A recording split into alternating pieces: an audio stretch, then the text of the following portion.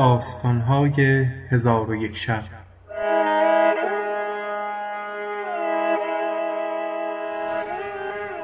چون شب 46 برآمد، گفت ای ملک جوانبخت، رسولان هدایا به ملک نعمان عرضه داشتند. 50 کنیز رومی حله پوش و 50 غلام که قباهای دیبا در بر و کمربندهای زرین در کمر داشتند و هر یک را به گوش اندر حلقه ای بود زرین و به هر حلقه گوهری بود که به 1000 دینار زر همی ارزید.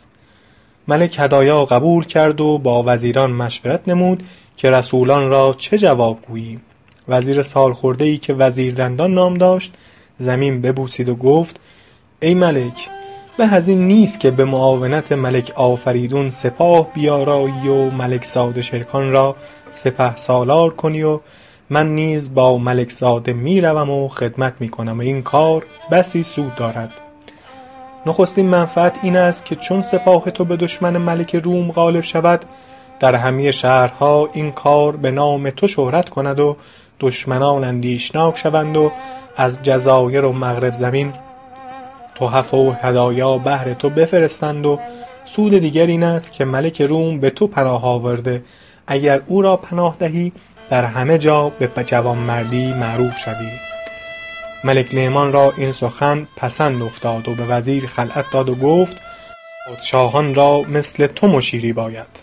پس ملک نعمان پسرش شرکان را بخواست و او را از خواهش رسولان و اشارت وزیردندان آگاه کرد و او را بسپرد که سلاح جنگ فراهم آورد و سفر را آماده شود و 10,000 مرد کار از سپاهان بگزیند و با وزیردندان مخالفت نورزد. شرکان در حال به فرمان پدر شتافت و 10,000 سوار از جمله سپاه برگزید و بسی مال حاضر آورده به سپاه داد و به ایشان 3 روز مهلت داد. لشکریان زمین بوسیده از آستان بیرون شدند و به تهیه اسباب سفر مشغول گشتند و شرکان نیز به قصر آمده اسلحه جنگ فراهم آورد و به استبل رفته اسبان کوه پیکر به در آورد. چون روز 4 شد، ملک زاده با سپاهیان در خارج شهر نزول کردند و ملک نعمان نیز بهر وداع پسر به خارج شهر بیامد و 7 خزینه به ملک زاده بذل نمود و رو به وزیر کرده شرکان و لشکر را بدو سپرد و به سوی شهر بازگشت. شرکان سپاه را ملاحظه کرد. 10,000 جز تبعه و لحقه حاضر بودند. پس طبل کوش بزدند و شیپور بدمیدند و رعیات برافراختند. شرکان به فراز اسب کوه پیکر نشسته، وزیردندان نیز سوار شد. رسولان پیش افتاده همی رفتند. شامگاهان در جایی فرود آمدند و شب را در آنجا به سر بردند. چون روز برآمد، سوار گشته به راهنمایی رسولان همی رفتند تا 20 روز راه بسپردند.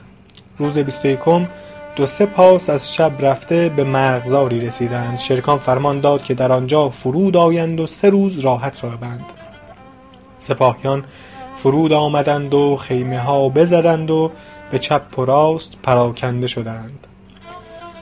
وزیردندان با رسولان ملک آفریدون در میان لشکرگاه فرود آمد و اما ملک زاده شرکان سواره بایستاد تا همه سپاه فرود آمدند. چون سرزمین سرحد روم و مملکت دشمن بود، ملک زاده لگام اسب سوس کرده در اطراف موکب همی گشت و همی خواست که پاسبانان بگمارد تا اینکه 4 شب بگذشت.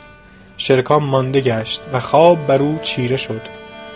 در خانه زین خوابش بربود و اسب او را به سوی بیابان برد. نیمه شب به بیشه ای رسید که درختان انبوه داشت و شرکان بیدار نشد تا اینکه اسب شیهه کشید و سم بر زمین کوفت. آنگاه ملک زاده بیدار گشت و خویشتن را در میان درختان یافت و ماه را دید که طالع گشت و پرتو او جهان را فرو گرفته. چون خود را در آن مکان بدید به وحشت اندر شد و حیران بایستاد و راه به سوی ندانست و به چپ و راست نظر همی کرد. به روشنی ماه مرغزاری دید خرم و آوازی ملیح و صدای خنده‌ای بشنید که هوش از تن و عقل از سر می برد.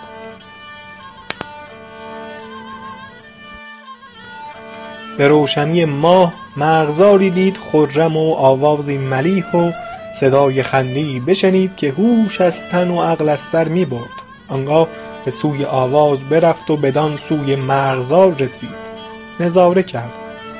در آن مکان نهرهای روان و درختان سبز و مرغان نغمه سنج دید.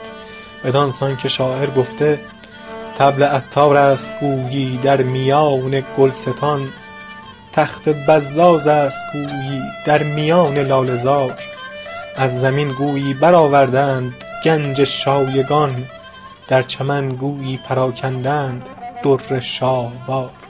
پس شرکان نظر کرده در آن مکان دیری و در پهلوی دیر قلعه‌ای دید که سر به آسمان می‌سود و در میان دیر نهر آبی روان بود که به سوی مرغزار همی آمد و در آنجا 10 تن کنیزکان ماهروی دوشیزه دید که خویشتن را به زیورهای گران آراستند و در حسن و دلبری چنانند که شاعر گفته: اینان مگر ز رحمت محض آفریده اند، کارام جان و مونس دل نور دیده اند. لطفایتی است در حق ایشان و کبر و ناز، پیراهنی است بر قد ایشان بریدند. رضوان مگر دریچه فردوس باز کرد، کین حوریان به ساحت دنیا خزیدند. پس شرکان با آن دخترکان نظر کرد، در میان ایشان دختری دید ماهروی و مشکین موی.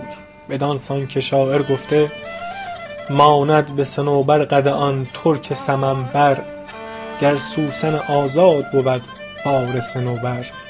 آن سوسن آزاد پر از حلقه و زنجیر، وان حلقه و زنجیر پر از توده عنبر. در دیده من رشته گوهر بگسسته، تا دیده من در دهنت رشته گوهر.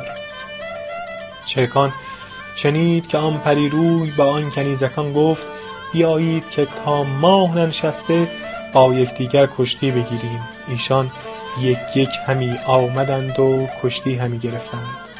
پری پیکر بر ایشان چیره گشته بازوان ایشان با زنار فرو می‌بست تا همه را بازوان ببست. آنگاه پیرزنی که در آنجا بود رو به آن زهره جبین کرده چون خشمگینان گفت: ای روسپی، از چیره شدن بر دخترکان شادانی و فخر همی کنی؟ من زنی هستم پیر و ناتوان و 40 کرت بیشتر با ایشان کشتی گرفته غالب گشتم. اگر تو را نیز با من قوت کشتی گرفتن است، پیش آی تا برخیزم و سرت را به میان هر دو پایت فرو کنم. دخترک سیمتن از سخن به ظاهر نرم نرم بخندید، ولی اندرونش پر از خشم شد. برخاسته با او گفت: ای خاتون، من ذات دواهی، تو را به مسیح سوگند میدهم که به مزاح سخن گفتی یا با من سر کشتی گرفتن داری؟ عجوز گفت: به راستی سخن گفتم و مزاح نکردم، با تو کشتی بایدم گرفت.